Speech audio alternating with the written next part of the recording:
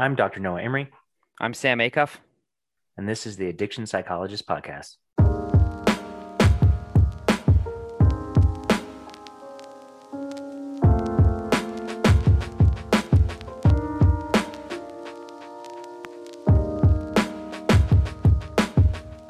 All right. Well, today's episode, we have Dr. Stephen Higgins. We're really excited about this episode. Dr. Higgins is the Virginia H. Donaldson Professor of Translational Science, Vice Chair of Psychiatry, Professor of Psychiatry, Professor of Psychological Science, and Director of the Vermont Center on Behavior and Health at the University of Vermont. He's clearly accumulated a lot of positions and affiliations, and he's doing some really cool work up there. He's going to be talking to us about sort of the history of contingency management, where it is now, and some of the work that he's done to facilitate its growth. Steve, welcome to the show. Oh, thanks. It's my pleasure. I'm really glad to be here. Yeah, we're really excited to have you. One of my earliest papers was, I think, your Higgins 2004 review of alternative reinforcement. So this is great. Talking to one of my a formative influence on my development. So thank you so much for joining us. We're really excited to have this conversation. And Steve, could you start by telling us a little bit about your training history? Yeah, sure. I did my undergraduate training at Shippensburg University in psychology.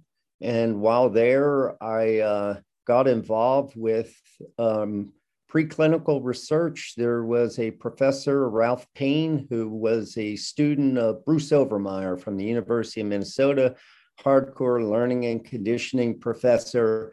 And he took a few of us under his wing. I was fortunate to be one of them. And so got an introduction as an undergraduate. It's a small school, and was off and running with training in conditioning rats to press levers for pellets and avoid shocks and that sort of thing.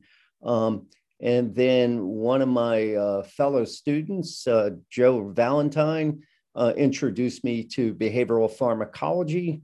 And so I kind of learned about that. He went off to graduate school in behavioral pharmacology, and I went off into applied behavior analysis at the University of Kansas. So one of the things, even though I knew I was introduced to learning and conditioning and operant conditioning in particular, which really had my interest in the psychology, behavioral psychology that went along with it, I knew I wanted to work with humans, and I can't really remember where I got the idea, but I had this belief that human behavior could be studied scientifically just like any other subject matter.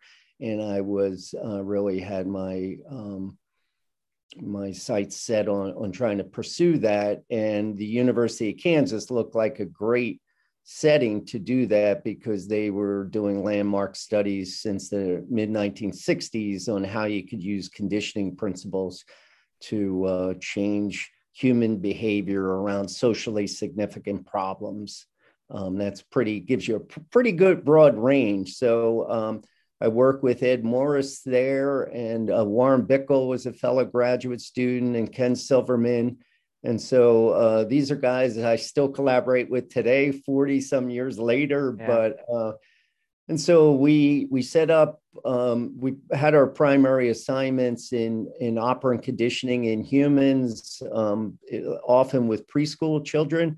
But then we also set up our own preclinical laboratory that didn't have any faculty involvement, although Ed Morris would support us financially and buy us some pellets for our rats and that sort of thing. And we would do some studies, basic learning studies, and some drug studies as well. So we had this interest, and I shared with Warren Bickel in behavioral pharmacology that came from my undergraduate training. And we would read about it, but we weren't really taking any coursework or whatnot.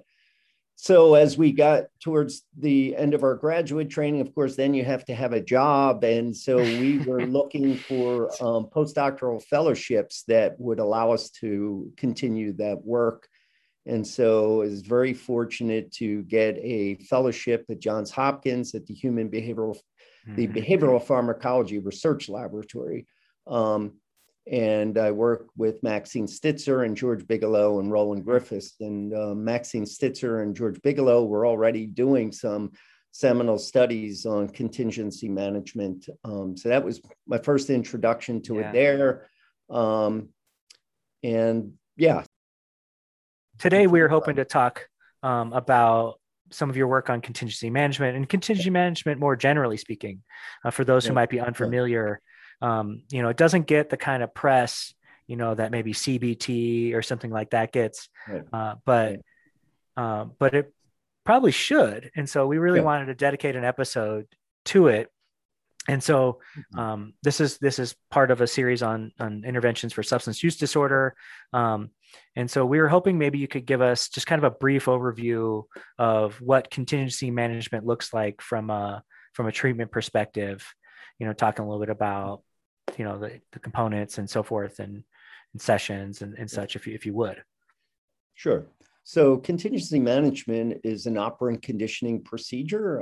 We now know there is a behavioral economic feature to it as well, but it was, it had a history outside of addictions before, it was ever applied in addictions or, during the same time. So contingency management is a differential reinforcement procedure. So we learned in behavioral pharmacology research that it's the primary reinforcing effects of the drug that drives repeated use in addiction.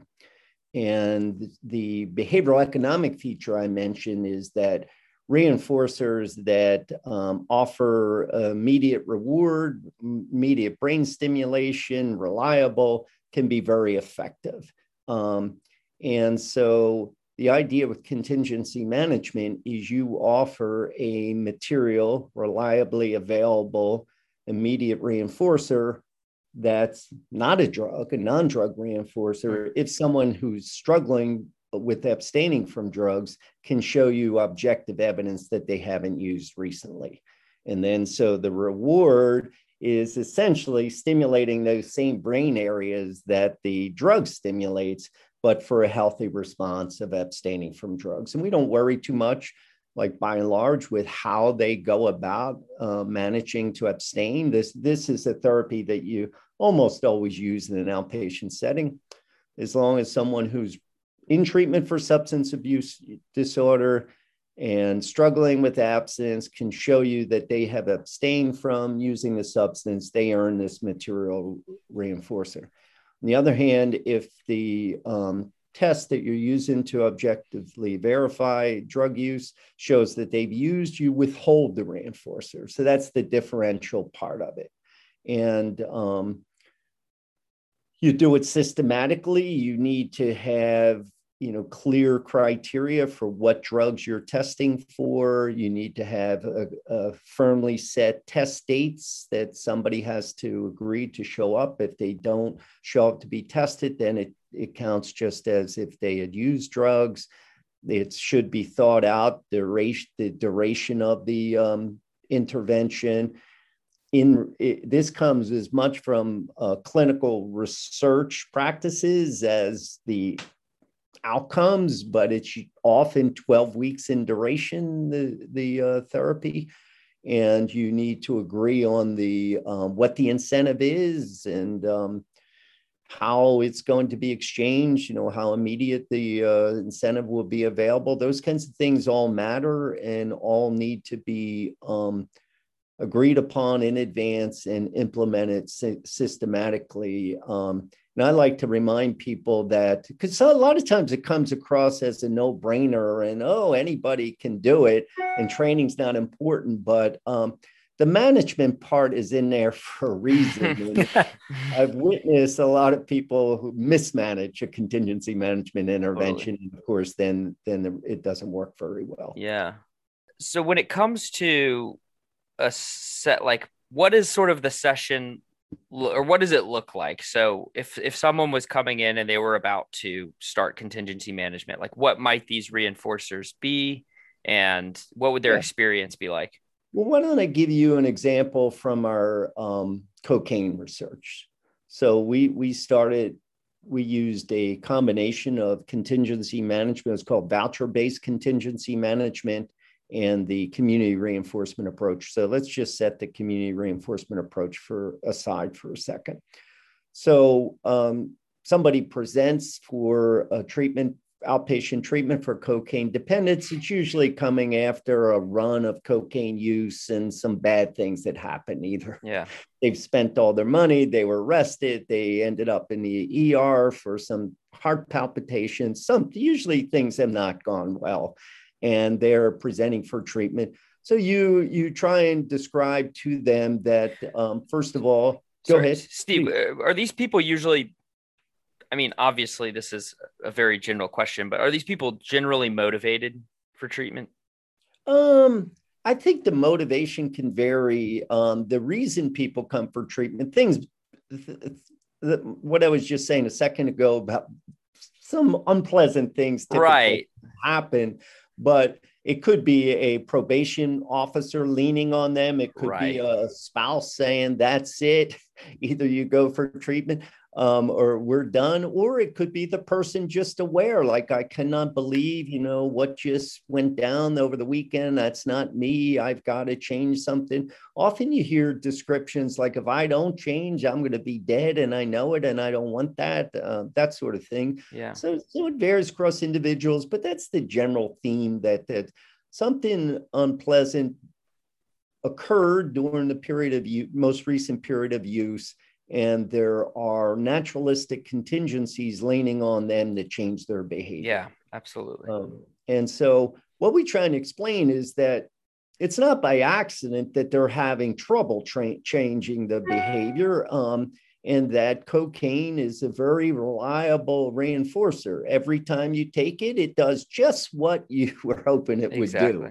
And so what we would like to teach them is there are other just naturalistic sources of reinforcement that can function similarly, but they have to be developed over time.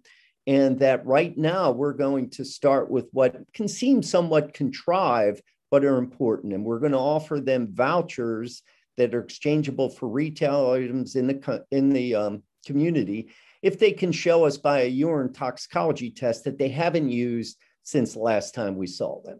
And if they can abstain for an entire week, that's really good. And we're going to even offer a bonus for achieving that duration. And so we start off at a relatively small amount of incentive. So if they can come in the next time since we've seen them and they have not used, in these initial studies, we would offer them a voucher worth $2.50. But each time that they came back and were continuing to be absent, the next voucher was worth more. And we had this escalating schedule of reinforcement. And so what we're trying to do is reward them for coming in without having used, and to get them invested in sustaining a period of continuous abstinence. And so that's kind of a operant conditioning or a behavioral economic way of thinking what the end game should look like, that people are abstaining on a continuous basis over long periods of time.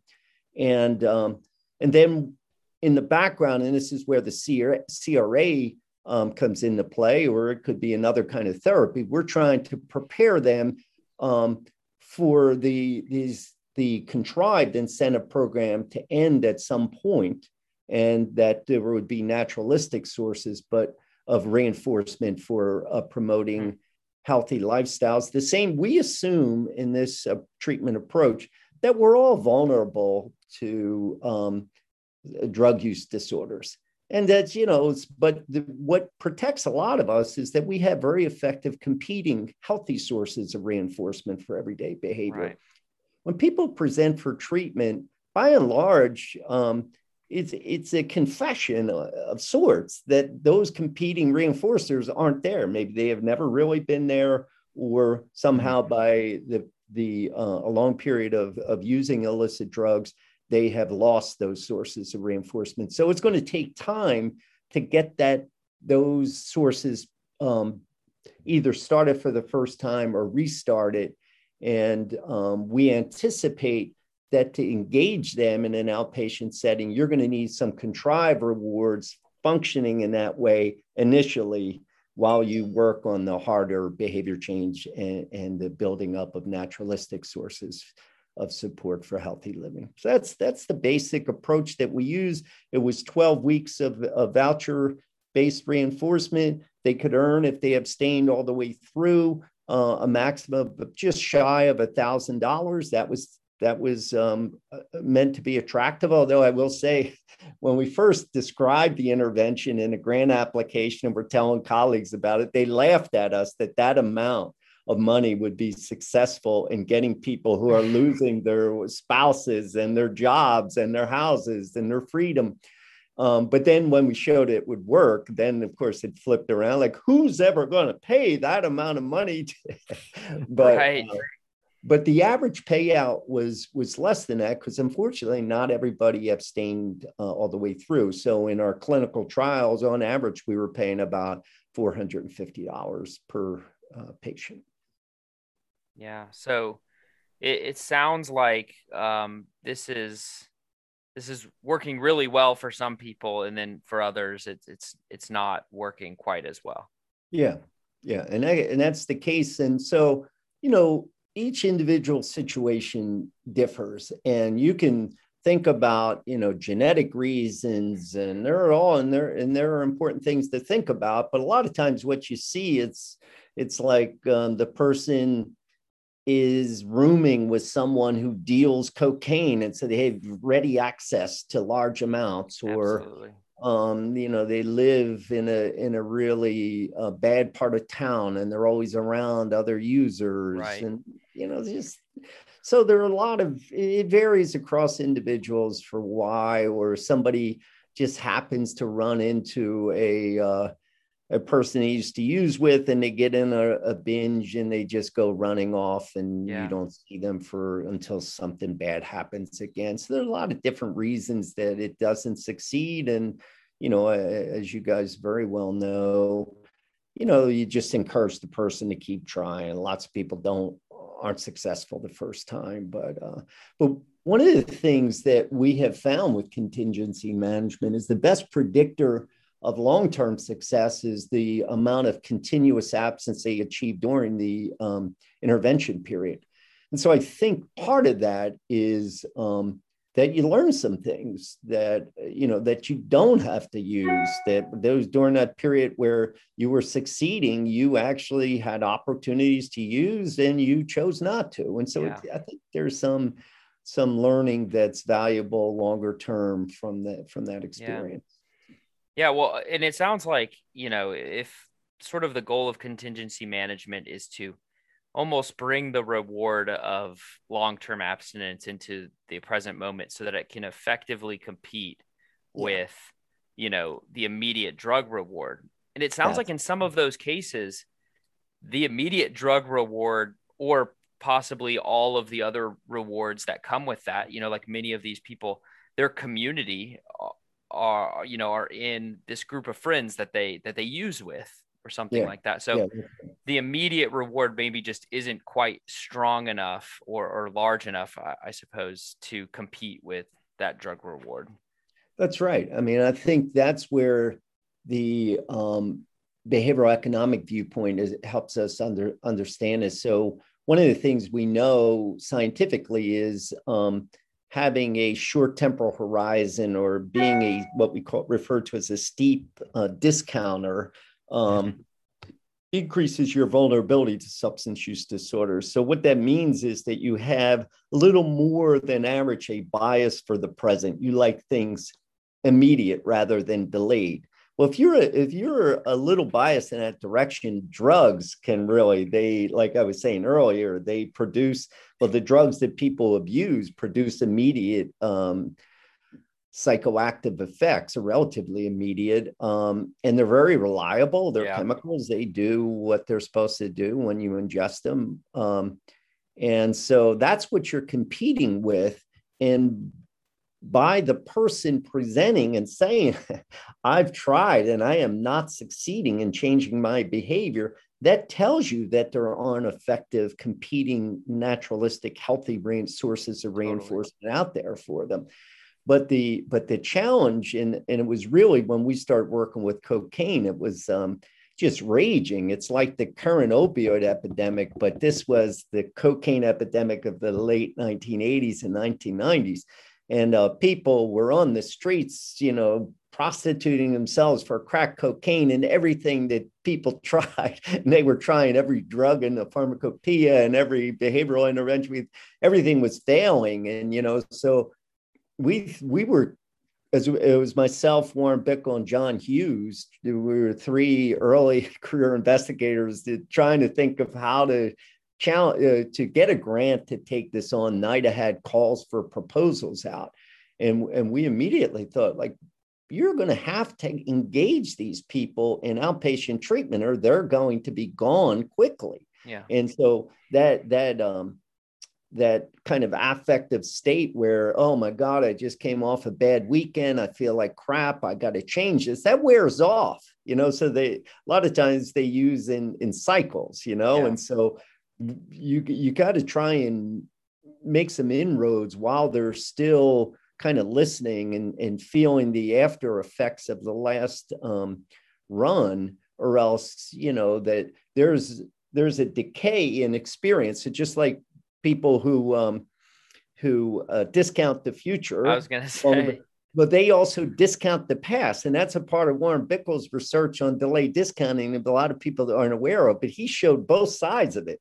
They kind of live in the present. So not only are they not looking forward to the good things down the road that they're giving up by using drugs, but they're also they discount what happened to them in the past that was not good about drugs. So you've got a window of opportunity to try and engage them and get these non-drug sources of reinforcement competing for behavior. And the evidence is that contingency management can be tremendously effective. In fact, with cocaine and methamphetamine, there's no other intervention that in controlled trials, 30 years of trying just about everything people could think of, that's proven effective in an outpatient setting in a controlled trial. So it speaks for itself. And I think of it as, remember I mentioned that I did preclinical research. When you do preclinical research around drugs of abuse, you will find no drug that works better than cocaine. I mean, it can reinforce behavior in rats and non-human primates just beautifully. And when I say humans, John Hughes, when I was doing my cocaine research, was doing caffeine research, and we were trying to understand caffeine's reinforcing effects. And I just smile, like the contrast when you give people these different doses, and some of them might have placebo, or it might be a small dose of caffeine, and we would do parallel studies with cocaine, and the results were night and day. I mean, with cocaine, you could see its reinforcing effects very consistently across all the participants tested. And with caffeine, it was variable and hard to discern, and you better have a large N. So that's what you're up against clinically. And I think that's why contingency management is just based on very, very clear, crisp behavioral principles of science, behavioral science principles. And it can match against cocaine where so far everything else that we've tried cannot. And I think that says a lot about it.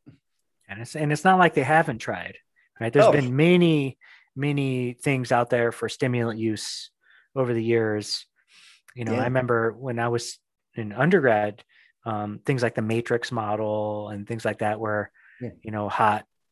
hot tickets at the time, but contingency management has kind of been there in the background, or even in the foreground, depending on which year you're talking about. And so, and one of the biggest, I think, questions I get when I talk to people about contingency management is, some of the ethics around like giving people money for it. And so I was just curious, what I'm sure you've got that question before. Oh, absolutely. And I was just curious to hear your thoughts around around that kind of myth around contingency management. Well, I think it's important to understand the science behind it, which we've been discussing here, that this isn't just us doing some simple-minded idea. Oh, hey, we'll pay them, and then in a sort of cynical way. In fact, what you should understand is there's a reason people get paid to go to work. Yeah. that if they didn't, they wouldn't be at work. And so that's a really great point, actually. And then I think, a lot of times when I feel that kind of question, I think, wouldn't it be nice if human behavior was different than the way it is, so that, you wouldn't need to have incentives like that people just could see that, it was ruining their lives, and that they they were going to stop because of that, and you could assist them, but it's the case, just the way that we have evolved, that's with drug produced reinforcement. That's what addiction is, that the person is perfectly aware when they present for treatment of all the terrible things. But then they have what we call in behavioral economics a preference reversal. That is that the drugs are available, and they, even though relative to what could be available to the person if they continue to abstain, better they could get back with their spouse who left them over the last run, and they could be with their children. That is going to take some work, and that drug is just sitting there waving at them, immediately available, and they give in. And so even though they weren't lying when they said they wanted to give up drug use, but they just fail because of that allure of the immediate reinforcer in the long history. So why not use that science to try and help people succeed with drug abuse treatment? And the data, especially for psychomotor stimulants, but it's across just about every drug that we've researched with CM, is CM can be tremendously helpful in that regard. So my sense is, if we want to have effective substance abuse treatment, we need to follow the science, follow the evidence, and the evidence is overwhelming in the support of contingency management in treatment engagement and engendering initial periods of abstinence, which create a tremendous opportunity for us therapists and for the patient to develop additional sources of naturalistic reinforcement that can sustain that abstinence longer term. And not only effective, I think I remember seeing that it's also like cost effective as well, ultimately. I'm sorry? That it's ultimately more cost effective than many other treatments. Yeah. I think not enough cost effectiveness studies have been done in drug abuse generally, and with CM as well. But the cost effectiveness studies that have been done are supportive. And we're doing one now on the application of that same CM model we adapted the 12-week model that we used with cocaine for smoking cigarette smoking during pregnancy, because there we thought, well, even if the evidence we have when we use CM with CRA for the community reinforcement approach is that we could get abstinence out as far as 2 years. So we developed a way to transition from the vouchers to the naturalistic sources of reinforcement. But nevertheless, we got a lot of criticism that persisted despite evidence to the contrary, that, CM only works while it's in place. And so then we look, but were there populations where if it only worked while it's in place, that could be good too. And so women who are using drugs during pregnancy is a great example. And so we developed and we adapted that same general voucher-based CM approach. It's highly effective with pregnant cigarette smokers relative to anything else that's been tried. And it produces, we're now doing a cost effectiveness study. We're looking at birth outcomes. It reduces small for gestational age deliveries. It gets women, it actually decreases craving and withdrawal during a pregnancy when they're trying to abstain from smoking. So a lot of people think when you're on CM and you're trying to abstain from drugs, you just have this terrible craving and like, oh my God, I want that voucher, but I can't use, I want that cigarette, but I can't use or else I won't get my voucher. But actually, if you measure it, the craving goes down during the CM intervention, and with smoking, so does the nicotine withdrawal, and you get a larger, healthier baby, and you're more likely to breastfeed without smoking during the postpartum period. So there are a lot of benefits, and it's cost effective. But I think as I said a second ago, I think we could have done more cost effectiveness studies with CM to help our case. And I think we could have done more cost effectiveness studies with all substance abuse treatments. We have some evidence, and the evidence we have is supportive, but I think we could do more. Yeah, absolutely. And yet I think a lot of people haven't heard of contingency management. And although it was within the last maybe 5 years, I think the VA officially adopted contingency management, if I remember correctly. That's right. But a lot of places have not adopted this as a treatment modality. No, that's right, Sam. And it's probably the number one issue out there that's relevant and maybe uniquely relevant to CM. So the current circumstance, so most substance abuse treatment in the United States is supported through Medicaid, the CMS office, Medicaid, Medicare. And the Inspector General's office in CMS has formally declared that they will not approve use of their funds for contingency management.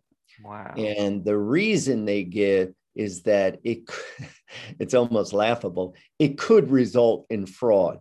Now, anybody who reads the newspapers knows that fraud has happened a lot with Medicaid. For every device you can think of, right, someone has tried to be undermined. Yeah, if could result in fraud was the reason, then we shouldn't really be reimbursing anything. Just about. And the irony is that they're not saying that we tried it and there was unbelievable fraud. It could result in fraud. So that's recent. That's 2020 Inspector General's opinion out of the CMS office. But it's also happening during a period of time where there's a resurgence of that cocaine epidemic that I mentioned, along with methamphetamine now. And it's particularly happening among people who have opioid use disorder. And it's wreaking havoc among those who are enrolled in medication treatment for opioid use disorder or MODE.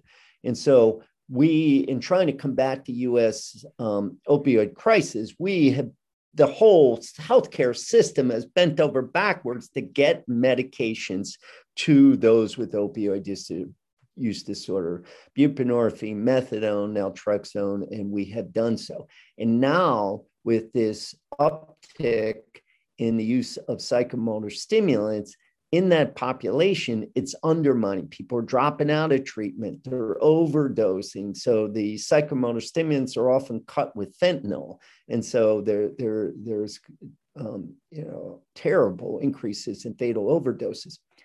The only treatment controlled trials that works for psychomotor stimulants, including everything. And we talked earlier, including medications, every medication that people thought it possibly could work. Nothing else works. Right now, the CMS office is taking a stand that they refuse to support the only evidence-based treatment for this disorder. So that has people in the NIH, National Institute of Drug Abuse, Norvocal, others very concerned, as they should be. We've got this epidemic, and you're saying that we can't offer this one efficacious treatment we had. And so in the year one Biden-Harris administration priorities for drug services, drug use disorder services, they had 7, as I recall. In the first priority is increase access to contingency management. Wow.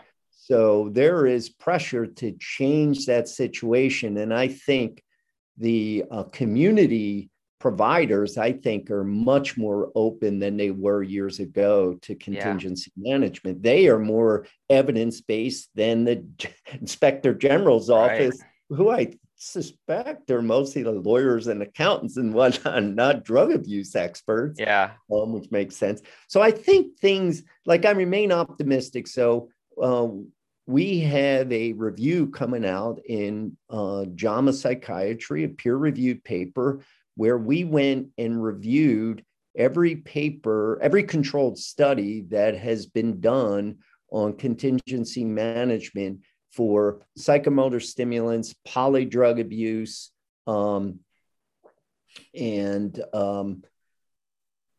adherence to the treatment. And there were 6 different cigarette smoke. There were 6 different common clinical problems, but the one we were most interested in and gave us the initial reason to do the review was psychomotor stimulants.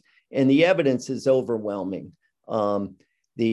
I think it was 18 of the 22 controlled studies on CM and psychomotor stimulants reported statistically significant effects. The effect size, the meta is for drug abuse, it's in the medium large area. It's very clear, very striking. And then what happens is interesting. When you then try, instead of just focus on a psychomotor stimulant, and this happens a lot of times, you think, oh, well, how about all other drugs as well? And you start, okay, you can't use cocaine, you can't use methamphetamine, you can't smoke marijuana, you just and you keep the incentive the same, so it's just people get greedy, clinicians, investigators. And so the effect size, it's still highly significant, but the effect size starts diminishing. It's effective for smoking cessation as an aid, I wouldn't recommend it as a treatment unto itself, but the evidence is reasonably good.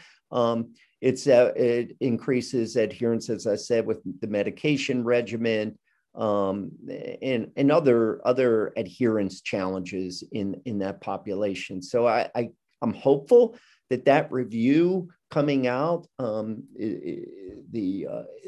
August of this year, in combination with the priorities of the Biden-Harris administration, their Office of National Drug Control Policy, it will put pressure, and I think help the Inspector General's office see the rationale, see the evidence, and that things will change. So I'm optimistic, and we shall see.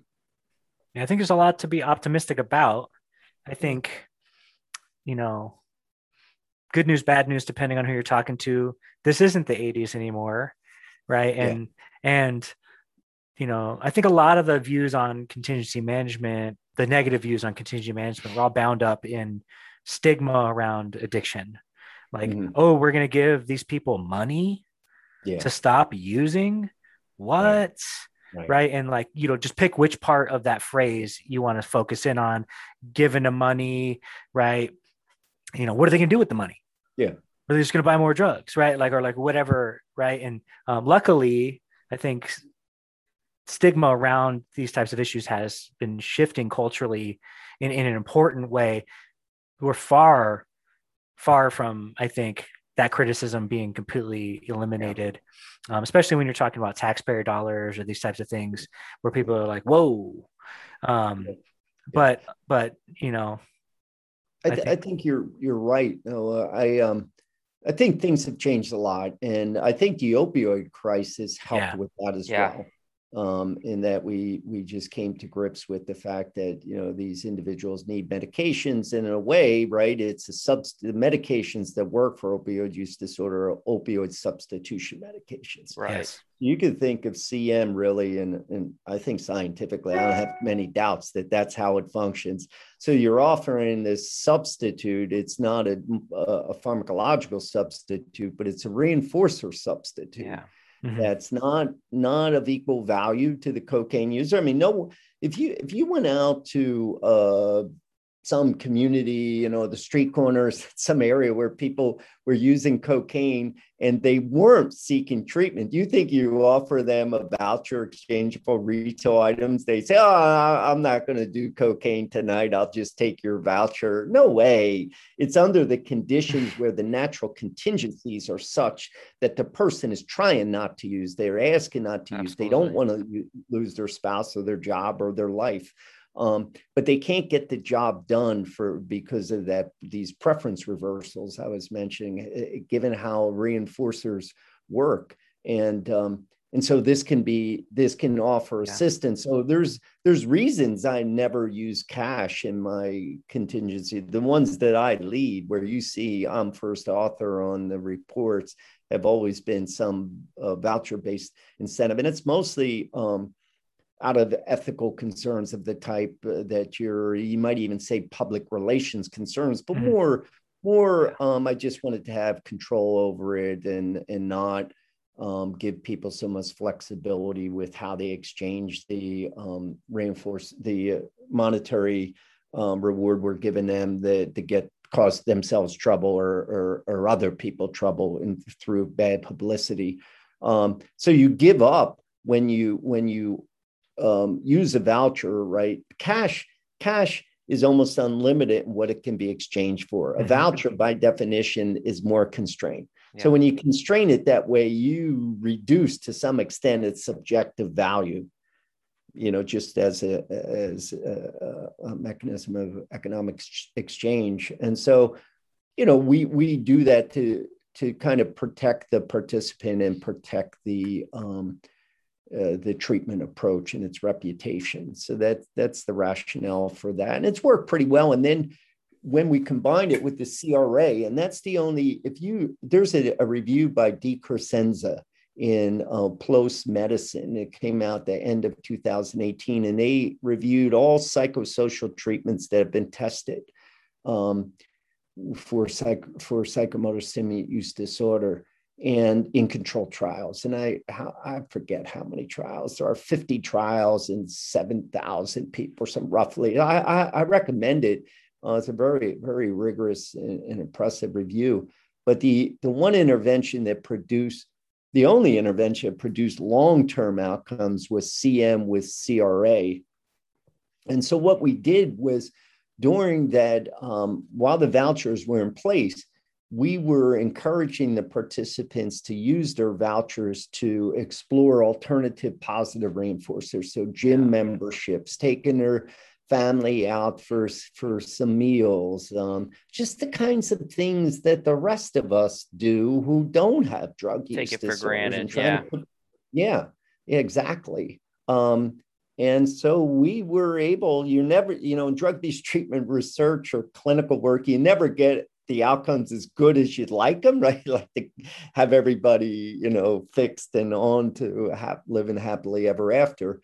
But, the data suggests that we had the best outcomes of any intervention. Yeah. So I think that's another reason to use vouchers, is you can offer more guidance towards putting people into contact with very focused, alternative sources of reinforcement. Because when you step back, it's just so sad that either, through happenstance, often people end up under the control, with their behavior under control of these drugs, and they're asking to change it, and they aren't sure how.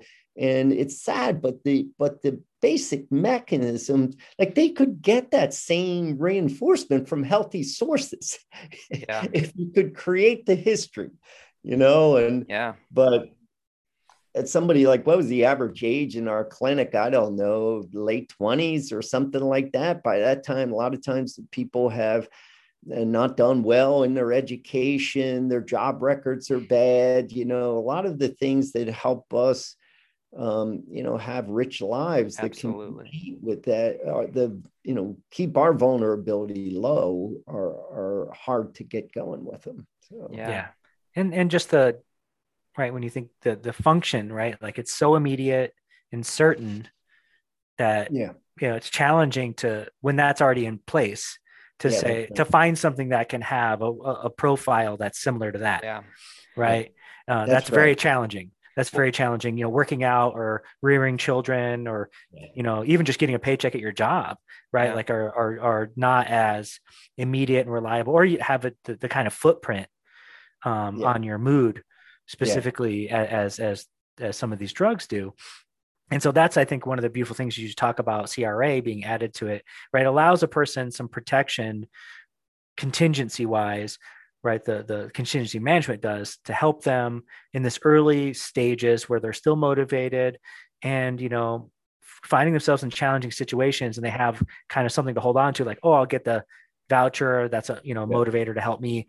And then in concert with that, we're teaching them how to extract naturalistic rewards from alternative sources in their environment that have longer legs, right? These things can last longer in your life and don't come with some of the side effects like, arrests or, job loss or these types of things. And, as those two things take hold over time, you get yourself a really potent treatment. And we talk a lot about on this, at least it's kind of been like a thread through several episodes. This idea of like helping people find what makes them feel good in their environment is such an underappreciated component of substance use treatment. It's not just white knuckling, right? Like it's about trying to find those things, those external contingencies that have the ability to be in place long term. Yeah, that's well stated. I agree with everything you said there, and I think the histories that people get using drugs is something that it's easy to overlook, and we shouldn't, because that hit those histories are so strong, and like you pointed out astutely, that you aren't going to find naturalistic sources that offer exactly the same effect. But you can find substitutes that you, again, very astutely, but they don't have the side effects. In fact, whatever side effects they have are just, the warm hug of a child or something. They're, just so much more meaningful in some ways, but they aren't necessarily causing the dopamine squirts like cocaine did. But over time, they can be beautiful substitutes. And I think what you said had me thinking about, it's the same thing with the medications, right? So buprenorphine can be a highly effective substitute for someone who's addicted to heroin, but it's not the equal. I mean, no one says like, oh, I'd rather have buprenorphine than heroin. It's just they're willing to take that inferior substitute just because their life overall is so much better. The overall density of reinforcement is much, much higher when they are using buprenorphine, or when, naturalistic sources of reinforcement are available in the cases with cocaine where we don't have a medication like buprenorphine. But so I really think what you offered there, Noah, is tremendously important. And I think that as a society, in many ways, we've slowly whittled, or maybe even quickly, like in the 70s and 80s, whittled down the types of alternative reinforcers that someone who is trying to escape some sort of drug use can get. Like, I mean, if you get arrested, then that goes on your record. It's harder for you to get a job. I mean, we talked with Noel Vest about, the fair chances, I think, about marking whether or not you've ever been to prison for a federal crime.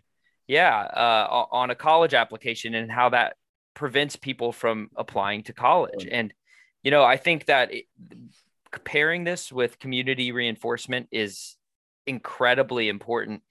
And there are some things that we as psychologists simply can't do, like take that off their record so that they could then get a job. And that's something that we need to be advocating for, I think, at a federal level, to remove some of those consequences that would prevent someone from escaping. And that's part of the problem I have with people's, contingency management is really effective.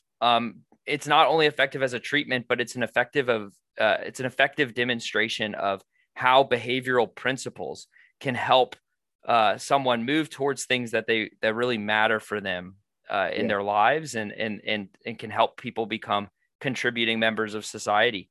And when we ignore this treatment, which is so effective, we also ignore the lessons it can teach us about, policy. I agree completely. Well said. Well done. I remember you reminded me of during that cocaine epidemic I've been talking so much about.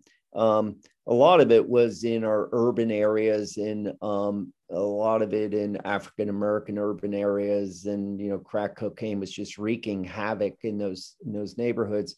And so people came up with this idea of midnight basketball leagues, and truthfully, I think it was a wonderful idea. And the politicians got hold of it. Oh, we're going to be holding hands and getting people in basketball at night. And they, these adolescents who were so vulnerable, they were in these impoverished neighborhoods, and, they were excited about the idea of being able to get in a league and compete. And they were going to get special attention. It was late at night and everybody be watching. And so it just saddened me. But why are we so insensitive as policymakers? We, the larger community, and I sometimes think that the importance of reinforcement in everyday life is not effectively taught in high school and undergraduate. So that the larger community understands that. It's a critical process. I mean, I've seen, it's like respiration or something, and yet the general community doesn't really know about it. And yet, I think I think there's pretty solid evidence, a fundamental factor in vulnerability to affective disorders. You just have a low density of positive reinforcement in your life, and your mood is not good, and your ability to access other sources of reinforcement begins to deteriorate. So it's just, it's just fundamentally important. And I think you also point out, Sam, the role of us who are trained in that area to do more advocacy.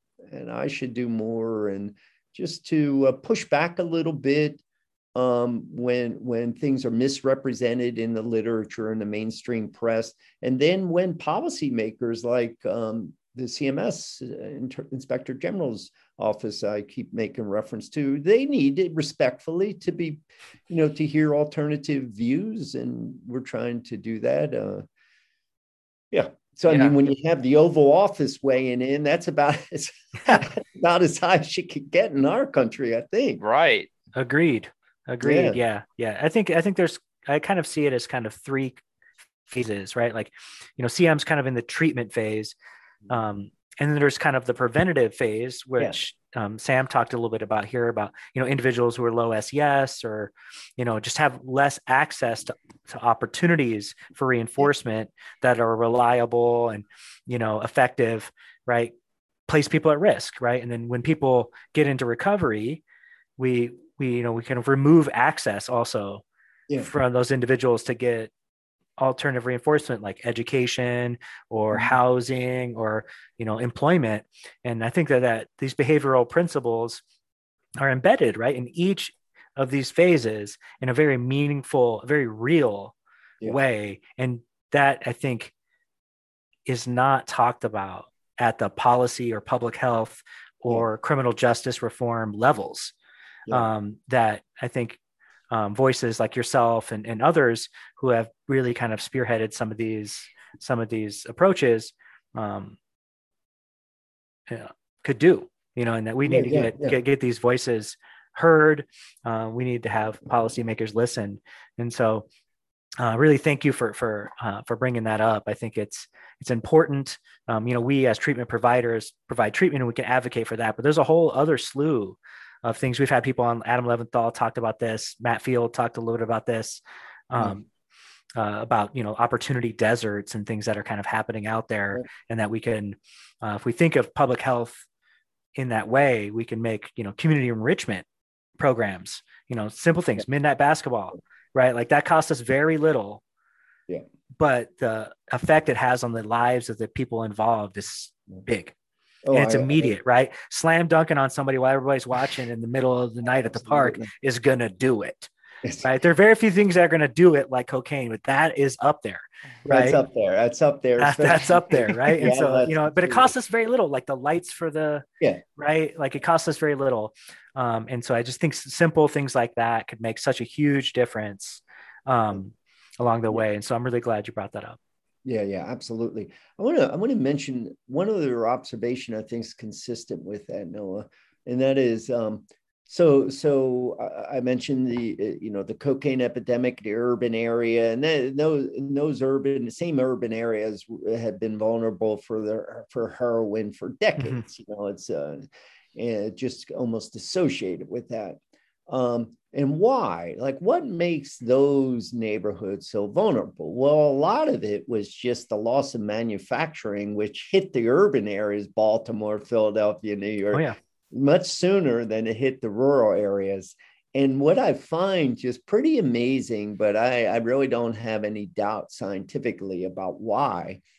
When the manufacturing left the rural areas, the jobs left the rural areas, you got the same behavior as we associate it with urban ghettos, opioid addiction, IV drug use. Whoever thought, in central Iowa, in rural Vermont, you would have those problems, but you create the same economic conditions. That is the absence of opportunity for meaningful reinforcement, for a meaningful future. You get the same behavior, and I'm struck, even the same like classes of drugs, they're opioids, and it's just amazing. Yeah, great point.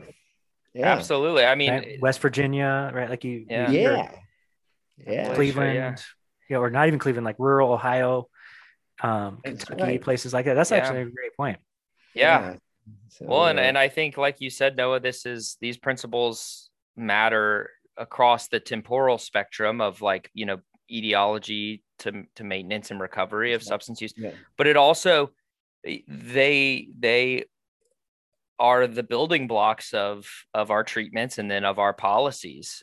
So I think from micro to a macro scale, these processes are really important. And I think getting contingency management out there, showing people the efficacy, and then accepting it as a good treatment, I think is critical towards making a step towards these things being advanced in many of our other areas like policy. So. I agree. Good, stronger advocacy from those of us who, are in a position where we understand it and we can do that. And then I think if we can crack the nut on Medicaid support, I think the community clinics are ready. Just they don't have any other tools at this point to work. So they're ready if they could get reimbursement and adequate resources to provide the treatment. And so I think then it would soften things up to be using incentives in thoughtful ways and prevention efforts and community enrichment efforts. So that, but all in the context of trying to reduce the problem of drug use disorders in our community. But then we could also advocate too for, just in general, more economic development, more educational attainment support. The association between low educational attainment and vulnerability to substance use disorders is just amazingly strong. Absolutely. Well, hopefully maybe this review, which hopefully will be coming out around the same time that this episode drops, and we'll be happy to link it. That hopefully it sort of opens the floodgates to a lot of this stuff happening and it becoming more accepted, and maybe some of these contingencies that the war on drugs have sort of created can also start to crumble, give people opportunity again. So we really appreciate it, Steve. This has been awesome, fantastic discussion. I've learned a lot, and I just feel fired up about contingency management. So we're going to kind of shift into our take-home messages. So these are just brief 30 seconds to a minute of, for different stakeholder groups. So what do you think the take-home message would be for people who are in recovery or, wanting to start that journey? That treatment works, and that contingency management is one type of treatment and one aspect of our treatment portfolio that can be really helpful. It's important that you have reasons not to use, and they can start with the simple reason of earning an incentive, but they will grow from there for many of the things that they already desire: a happier lifestyle, a more enriching lifestyle, better family life, better employment. But it starts with just believing that treatment would work, and that things like contingency management can help them get there. What would you say to practitioners who are listening?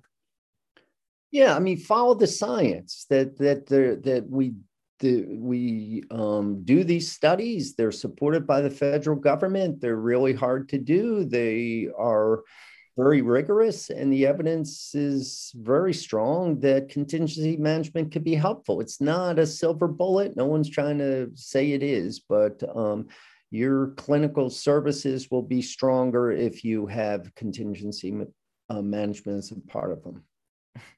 Well, my next question is policymakers. It sounds like that exact point could be applied to policymakers. In fact, I've been formulating it to share with the Inspector General's office. I mean, we do the science for a reason, and right. It's overwhelming, and you want to withhold this scientifically based, efficacious treatment for a disorder that's driving overdose rates through the ceiling because you're afraid there could be fraud.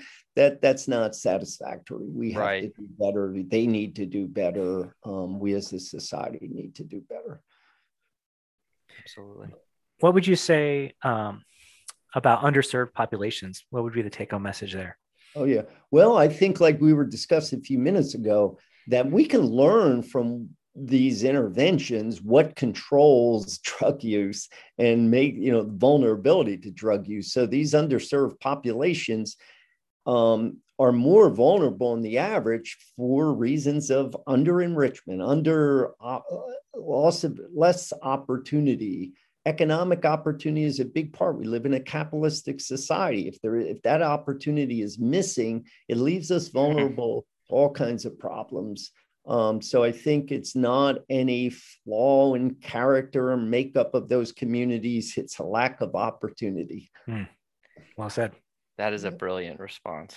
I love that point. Thank you for saying that. So this has been great. I've learned a lot. And our final question for you, you've been really incredibly successful in your career. Do you have any advice for trainees out there, people like me? Oh, yeah. Well, great question. I've been involved in training throughout my career. I really enjoy it. I think productivity is critically important. Being excited about your science. I'm still excited about all features, but I mentioned, over the holiday weekend, working on proofs for this new article. I mean, that can sound so self-serving. I don't mean it, but I have a lot of publications, but they're still very reinforcing. I'm excited about trying to make contributions. I mentioned early on that I was driven into this field believing that we can bring science to human behavior and try and be more effective in helping people improve their lives through it. So I always have to convince myself, like when I write a paper or write a grant. You mentioned a 2004 paper. I spent a lot of time on that paper, and I have to drink the Kool-Aid. Like, this, I think, can make a contribution. Right. I'm not doing it because, oh, the chair said that I need to get a grant, although, that's always there or whatever, but it's because I believe in this stuff. I'm excited by it. I want to advance it. I feel very fortunate to have an opportunity to do science. It's not that long in the history of humankind that we could get paid to study and try and advance understanding on important things like addiction. So I feel very fortunate to have the opportunity. I think productivity, to be productive, you gotta be getting the reinforcers for it. So make sure you are around people who are excited about it, like you are, and you can share and get social, reinforcement with each other, from each other. I mentioned my colleagues, Warren and Ken, and we still to this day will, share developments in each other's careers and complement each other on papers that we think are important. So I say, get yourself excited, be productive, drink the Kool-Aid. Don't put things out just because they think they'll get you, whatever. Believe that this is good. This is important stuff. This is where we need to go. And I think you'll do pretty well. Yeah. And I want to compliment you too. I mean, I can tell just from the conversation, I was, very impressed and excited by some of your insights and inspired. So you're off to a great start, and I'm sure it's going to continue. Thank you. It's high praise. Indeed, that's very kind. Yes. I mean it sincerely.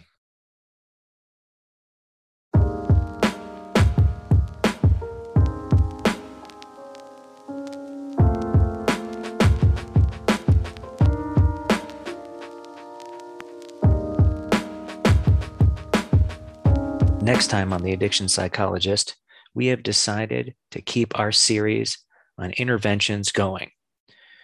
And we're lucky to have Dr. Eric Garland joining us. Eric is a professor, distinguished endowed chair in research, associate dean for research, and the director of the Center on Mindfulness and Integrative Health Intervention Development in the College of Social Work at the University of Utah. He's going to be talking to us about his groundbreaking work on mindfulness-oriented recovery enhancement. Do not miss this episode.